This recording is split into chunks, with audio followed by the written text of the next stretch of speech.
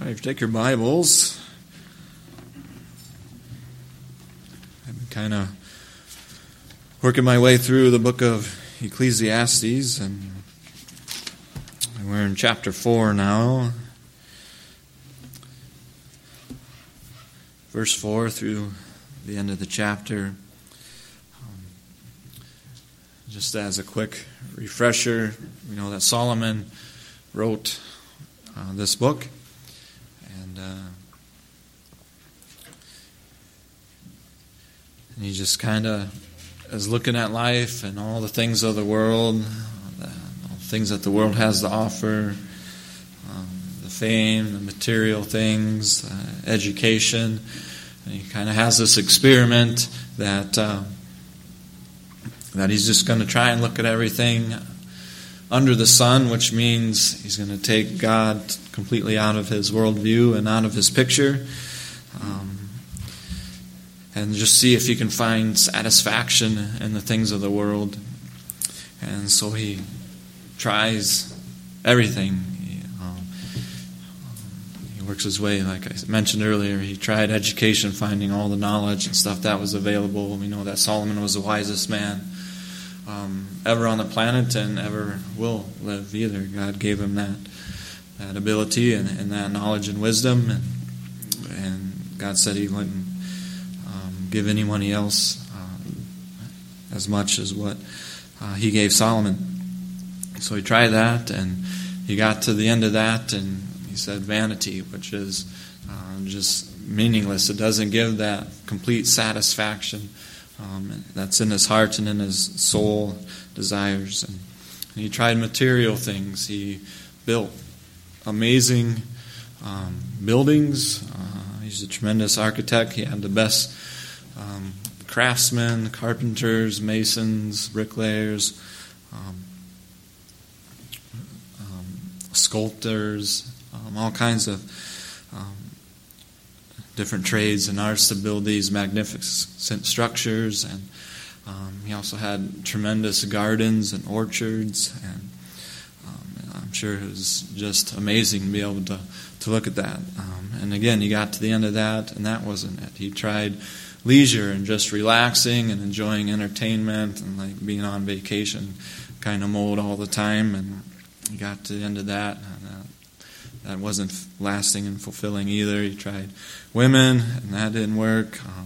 All kinds of gathering wealth and accumulating large herds and just building up quite the portfolio and estate. And again, that was vanity. So all those things, nothing that the world has to offer apart from God gives that complete fulfillment and satisfaction in our hearts and in our lives. And here in chapter 4, he's just kind of making these observations as he's looking at his kingdom, or just looking at different areas and different parts of life, and just have some observations here and some conclusions, and just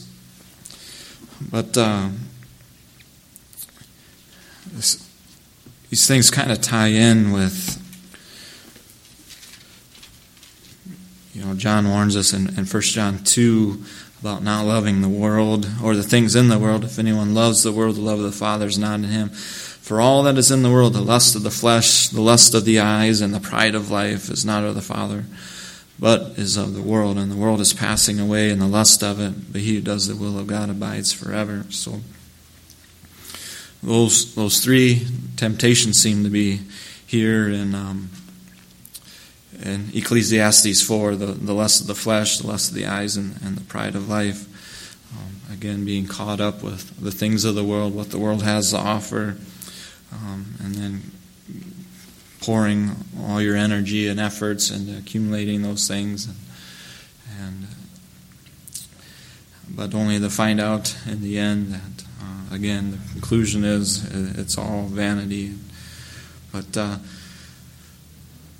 okay, so in Ecclesiastes 4, verse 4, again I saw that for all toil and every skillful work a man is envied by his neighbor. This also is vanity and grasping for the wind. The fool folds his hands and consumes his own flesh. Better a handful with quietness than both hands full, together with toil and grasping for the wind. Then I returned and saw vanity under the sun. There is one alone without companion. He has neither son nor brother, yet there is no end to all his labors, nor is his eye satisfied with riches. But he never asks, for whom do I toil and deprive myself of good? This also is vanity and a grave misfortune. So again, this is kind of the vanity of living for yourself and working for yourself for just prestige, for people just to look at you and think, wow, he's been really successful. And just having that kind of ambition and just that desire to accumulate more and more things. But so, I don't know if you've ever talked to people who, their viewpoint of the Bible, since it was written so long ago that it's not really, can't be that relevant to the things today. But I think, Solomon, obviously we can make those same exact observations today. I mean, nothing, like he says, there's nothing new under the sun. People still have those same motives, those same desires, those same ambitions out there. So, back to verse 4. Again, I saw that for all toil and every skillful work a man is envied by his neighbor. A couple of other translations say it a little bit different. The Holman Christian Standard Bible says, I saw that all labor and all skillful work is due to a man's jealousy of his friend. The New American Standard Bible says, I have seen that every labor and every skill which is done is the result of rivalry between a man and his neighbor. So, I'm sure there's various aspects of life, whether it be in the corporate world or whatever job you may be in, or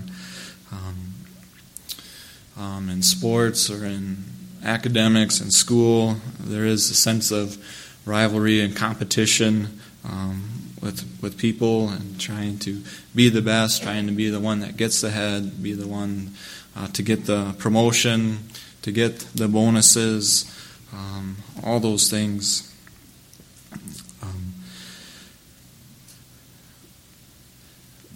There is room for competition. I'm not saying that we should never be competitive or be involved in any kind of competition, but these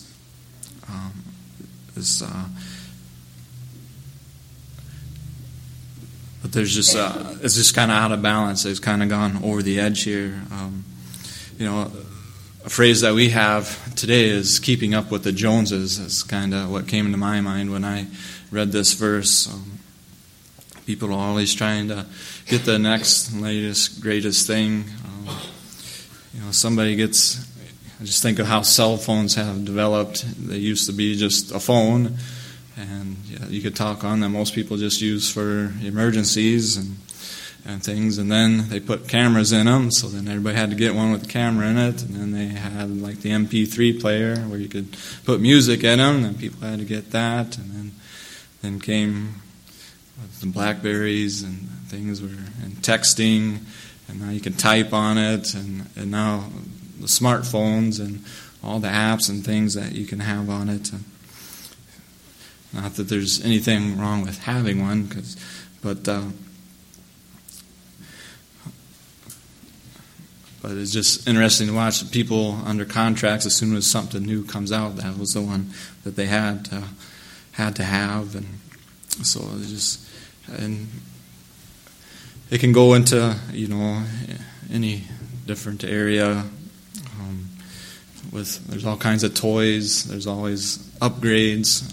Always things that we can have, and it's interesting. It just makes you wonder how many people can actually afford those things, actually have the money in their bank accounts to do that, or are they taking out loans and accumulating enormous amounts of debt to be able to look good and to make people think highly of themselves and just to kind of gotten caught up in this competition and getting ahead. And I think that having all these things is going to give them that satisfaction and fulfillment in their heart. But so Solomon observes that. So he says, working for prestige, working for the competition to get ahead, for that rivalry.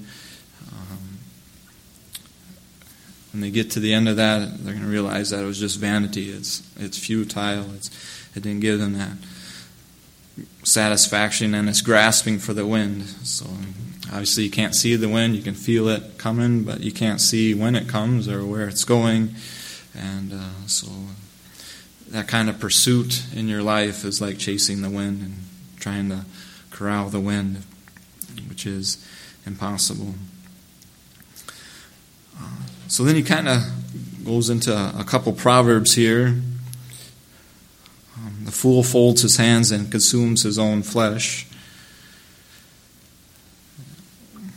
So obviously he's not against work here. We all need to work. The Bible says a man who does not provide for his family is worse than an unbeliever. So that's we all need to work. There's nothing wrong with having ambition and trying to do your best.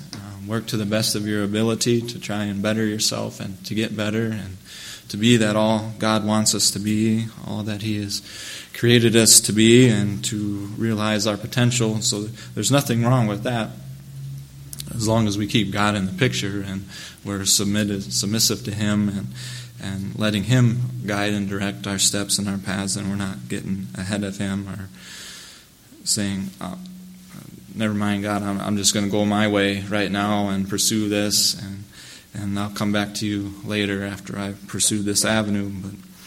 But that's where we get into trouble. But so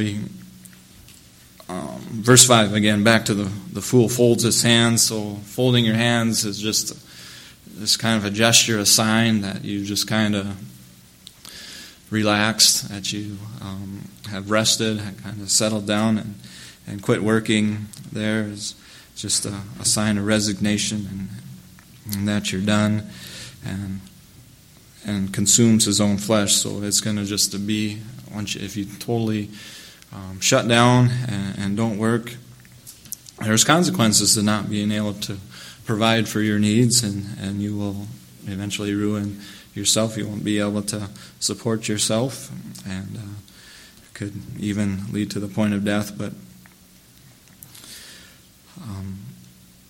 again, not working and being lazy also has consequences too. But and then verse 6 kind of has the balance. So again, verse 4, people that are very ambitious, very gung-ho, just have this goal in mind, this desire to be number one or whatever it is, no matter what. And then verse 5, you got somebody who's totally checked out and being lazy and not working at all. And then kind of here in verse 6 is kind of a balance between better a handful with quietness than both hands full together with toil and grasping for the wind.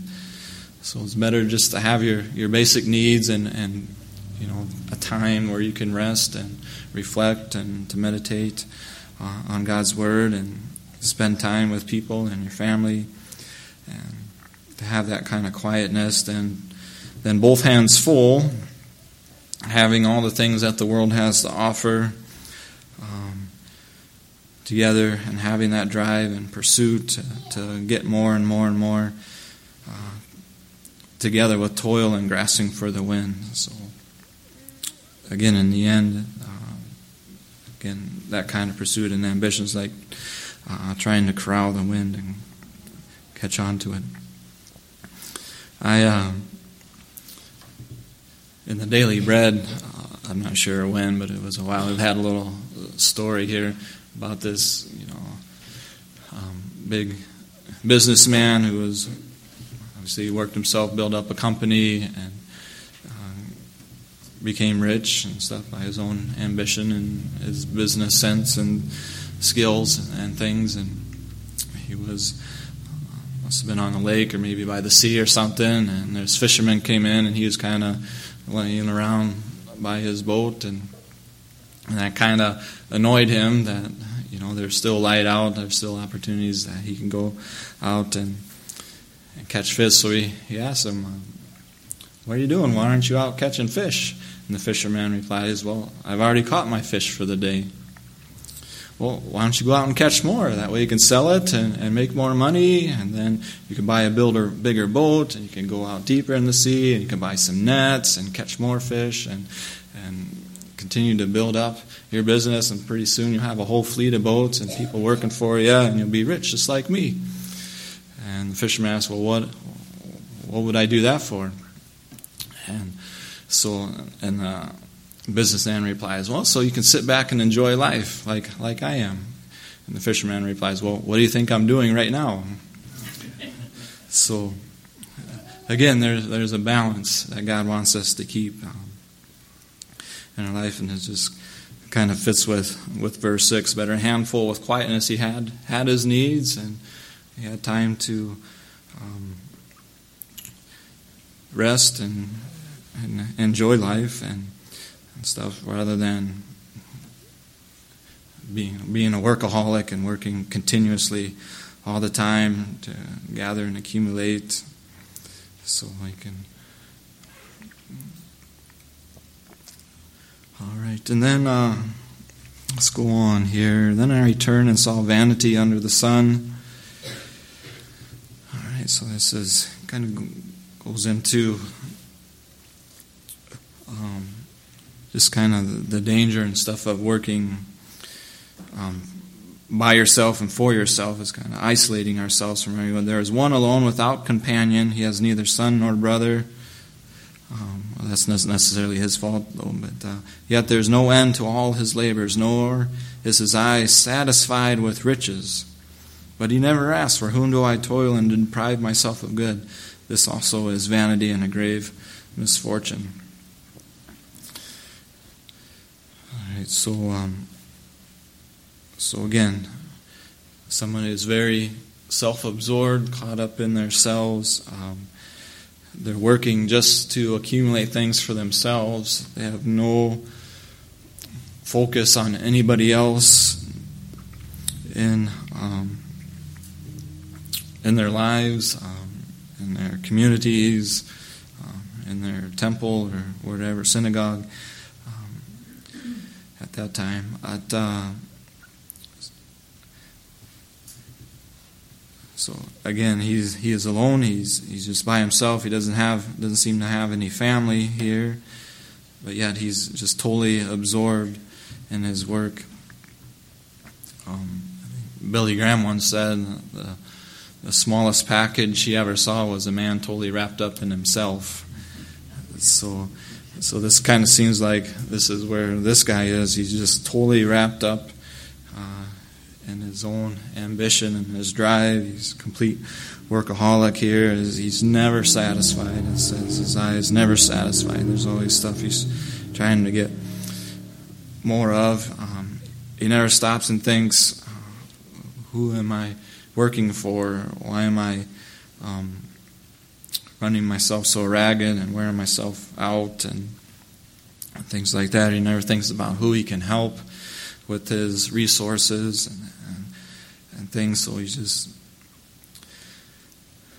totally like hoarding all of his goods, and just he's like Ebenezer Scrooge, I guess, total miser and just totally absorbed with himself and his own wealth and riches. But, Ephesians 4:28.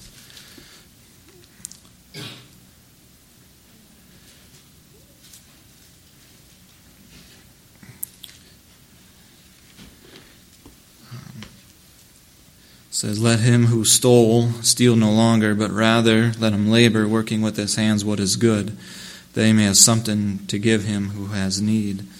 So I know the part about being a thief doesn't fit here, but especially the second part, we're supposed to work, obviously to support our families, number one, but God wants us to live below our means so that we have a little bit left over that we can minister to people and help others who are less fortunate, who are going through a rough time. Again, to help missionaries and other speakers and stuff that we have come in. So it's God's plan for people in the church to minister and to take care of needs, and which is kind of contrary to our government, which they think they need to take all the money from the rich, and they're the ones who are qualified to be able to redistribute it out to everyone and take care of people that way. I won't find that in the Bible. So God places the responsibility on each person to see those who have needs and to help out and to minister that way. And this person here in verse 8 is totally consumed with the self and his own riches and wealth, and just has no focus on helping others in need and doing things that way.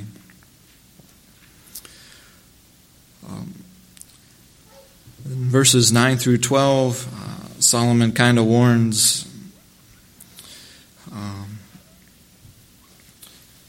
I guess he kind of goes through some pros and cons of continuing to work in isolation and some of the problems that could come up from that, or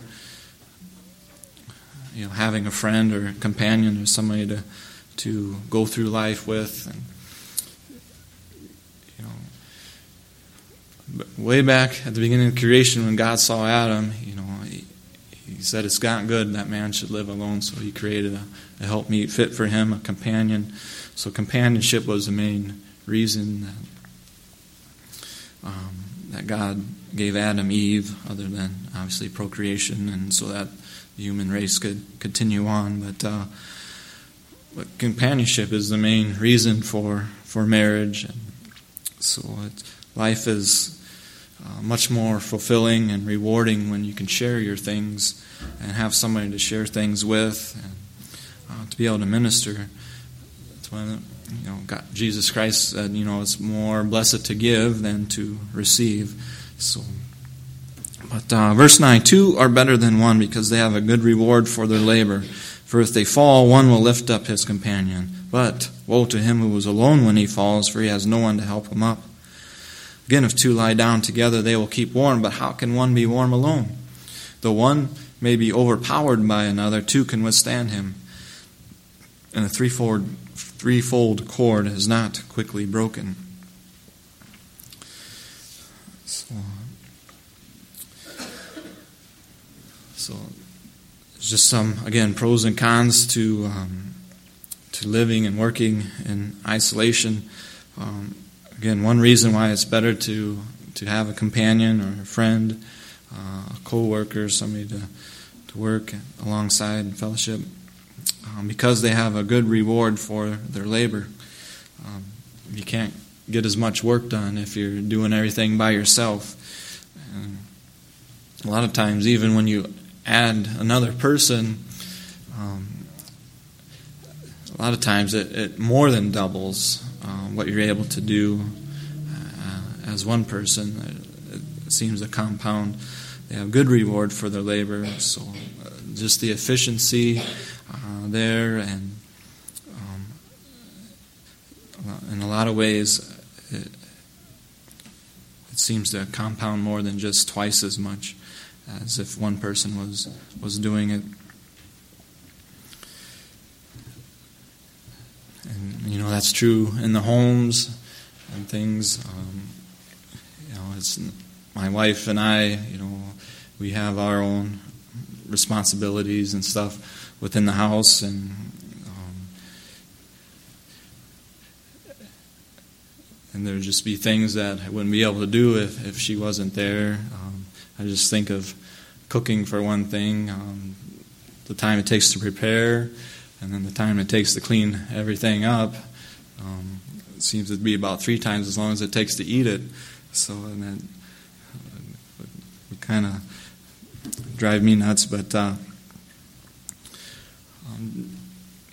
again, again, people have their roles and things, and there's things that I can do that she can't, and she does that I can't, and it just, it just makes for a quiet household, a smooth running household, when we can work those things out, and there's just mutual benefit there and rewards for when we work together and put our labors together, and you just can't get as much done as if you were by yourself. And same thing in the church ministries. There's no lone rangers in the church ministry. We all need to work together, and there's even missionaries. There's very few missionaries that are out there in mission fields by themselves. A lot of times they have other missionary teams that are going out there, and there just seems to be more reward for that labor. Again, another reason for they fall, one will lift up his companion, but woe to him who is alone when he falls, for he has no one to help him up. Again, there's a medical issue or something that needs to be addressed. It's nice to have somebody else there that can go get help right away and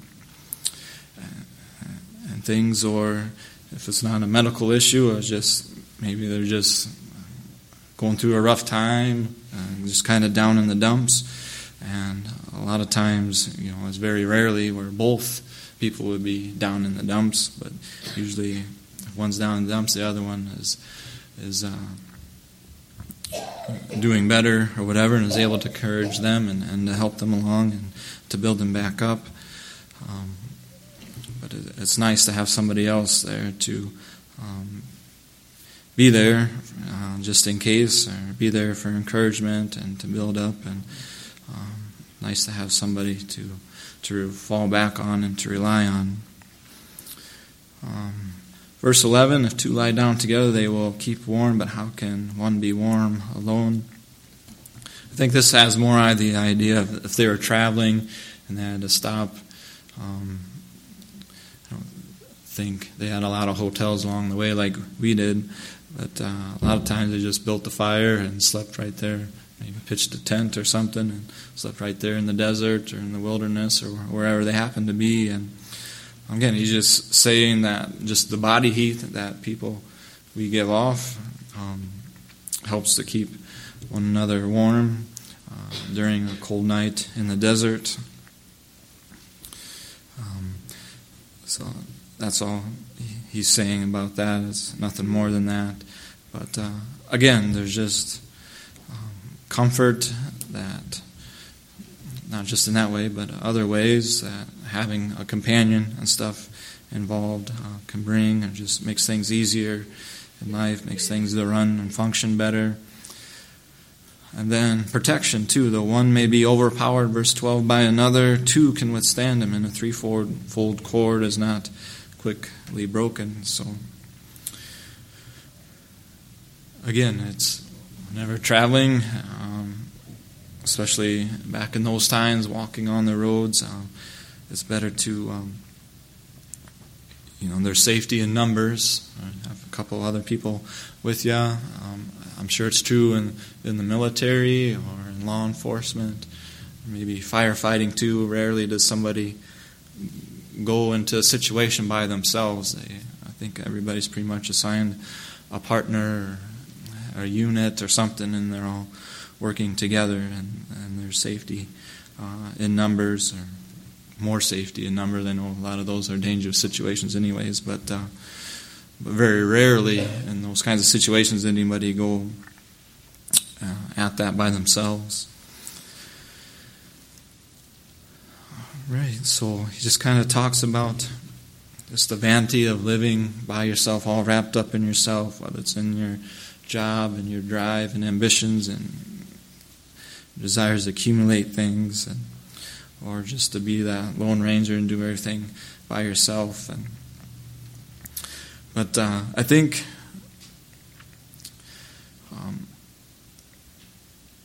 should point out, here in verses 9 through 12, when the person is ministering to one another, is spending time with others. They were investing their life in other people.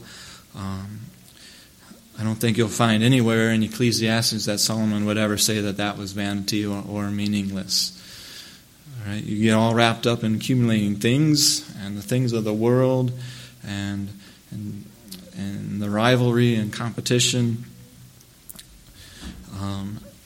That is grasping for the wind. But if you're sensitive to others' needs and you're involved in helping other people and helping them to be successful and ministering to their needs and picking them up when they're down, or just coming alongside and encouragement and comfort, those kinds of things, I don't think anywhere in Scripture that would be looked down as a waste of time or fruitless or meaningless. Laying up for ourselves treasures in heaven, I'm sure that what we invest in our time and helping other people will be part of that. Jesus also said, you bring somebody just even a cold drink of water that was thirsty. If you've done it to them, you've done that for me. So, again, life is more about people and relationships, and most of all, our relationship with God, and then relationships with family, and ministering that way. You're going to get a much more fulfilling life, investing in meeting other people's needs, and being completely consumed in yourself and your own drives and ambitions, and not think anything about helping others or where they're at. I think so. All right. So then verses 13 through 16 kind of talks about just the vanity of popularity and maybe being famous, or if you have desire to be in politics or whatever, and people can get all wrapped up into that, but eventually you can't reign forever, hold your position forever. There's going to be an end to it someday. But all right, verse 13: better a poor and wise youth than an old and foolish king, who will be admonished no more. For he comes out of prison to be king, although he was born poor in his kingdom. A lot of people have tried to pick out a specific situation in Solomon's life, specific people that this would apply to, and I don't think there's what we have recorded in Scripture anyways, or can tell from some history books, or most history books, that he has talked about himself or Jeroboam or in here, but or if there was something specific else happening in the world at that time. But I think this is just totally, it may have some correlations to Solomon's reign, but I think a lot is just for the sake of illustration here, or maybe did witness something along this line, but just doesn't give us the specifics of it.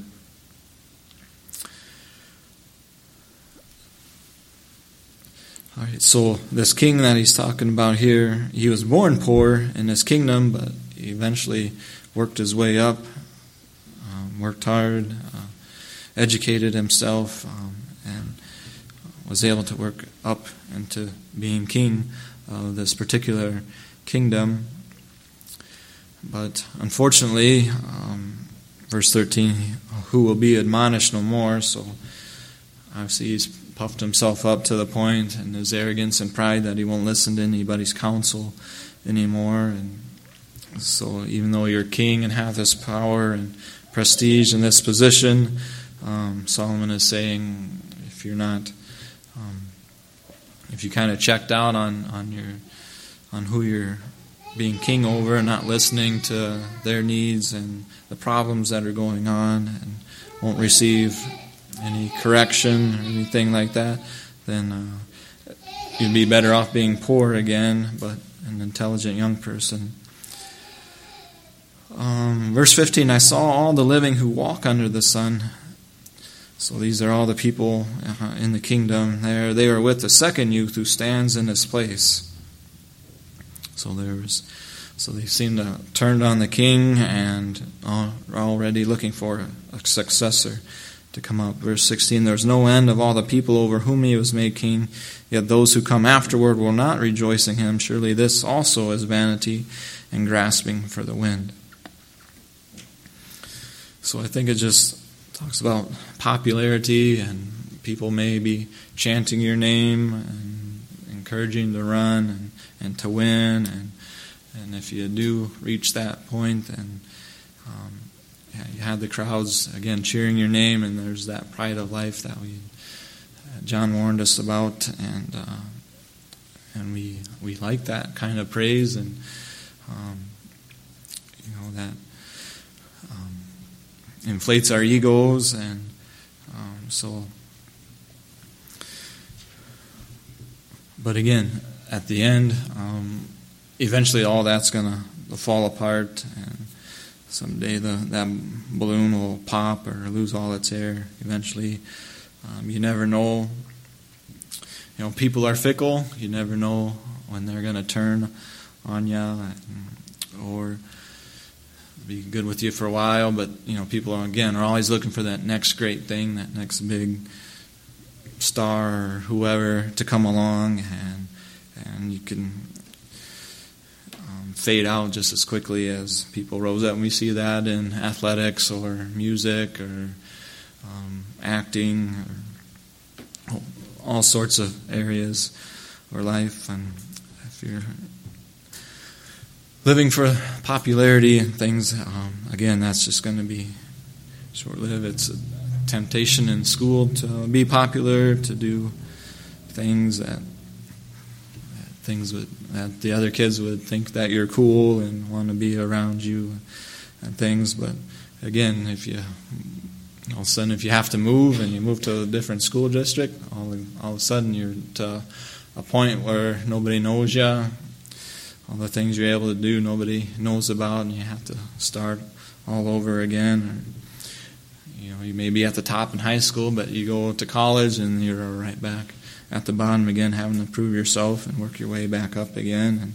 And then when you leave college, again, back down at the bottom again.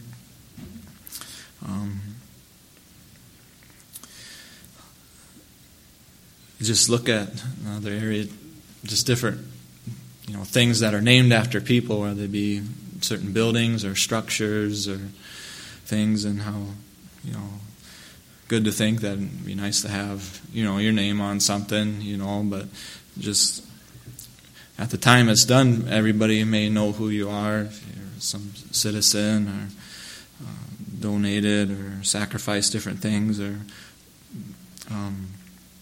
whatever that people decide to honor you for. But how many years after does it take before people see this name and have no idea who they were, or they may read some plaque or something and say, oh, okay, that's why their name's here or whatever, and just how quickly things can be forgotten. So again, just living to be popular, to be famous. Again, that's vanity. It's fruitless, meaninless. In the end, there's nothing that lasts there and gives that complete satisfaction. It can be very short-lived, and people will soon forget after you pass your prime or whatever, and people following you can turn on you. People are fickle at any time. So again, just I guess for application, remember, life's not about things, it's about relationships and ministering and the people. And again, just keeping that balance between providing for your things and being able to minister to others, but yet not get too caught up in that ambition and drive and just being so focused on that you forget about God and you forget about other people and you start neglecting different things in our lives. So again, these very same things could be observations that Solomon makes here, could be made today. This is just as relevant today as it was back in Solomon's day. Again, people haven't changed much, situations, human nature hasn't changed. So a lot of similarities here. So, all right, let's pray. Father in heaven, we do just thank you for this time we can spend in your word and just reflecting on our priorities. Help us to seek you first in all that we do, so that you may be pleased, so that you may be honored and glorified. You know what is best for us. You know the plans and purposes that you want to accomplish through us, and just pray that we would be completely yielded to you and willing to go wherever you would have us to go and to do whatever you would have us to do, and just help us not get too wrapped up in the things of this world and trying to accumulate more things and to keep up with the next best thing, or to have that desire to be popular or famous for the wrong reasons, so that we could please our ego, or because we were prone to be proud individuals, and we enjoy that. We enjoy being praised and getting credit for things, and just help us to give that credit to you, for you are the one who made us who we are, who has given us everything we have. But we do thank you for your goodness. We thank you for your great love for us, and just remember the cross and what Jesus has done for us, and that we would serve him because he has given us salvation, forgiveness of sin, hope of eternal life, and a glorious future in heaven with you. And may we continue to work towards eternal things and not of the earthly things. And we just pray this in Jesus' name. Amen.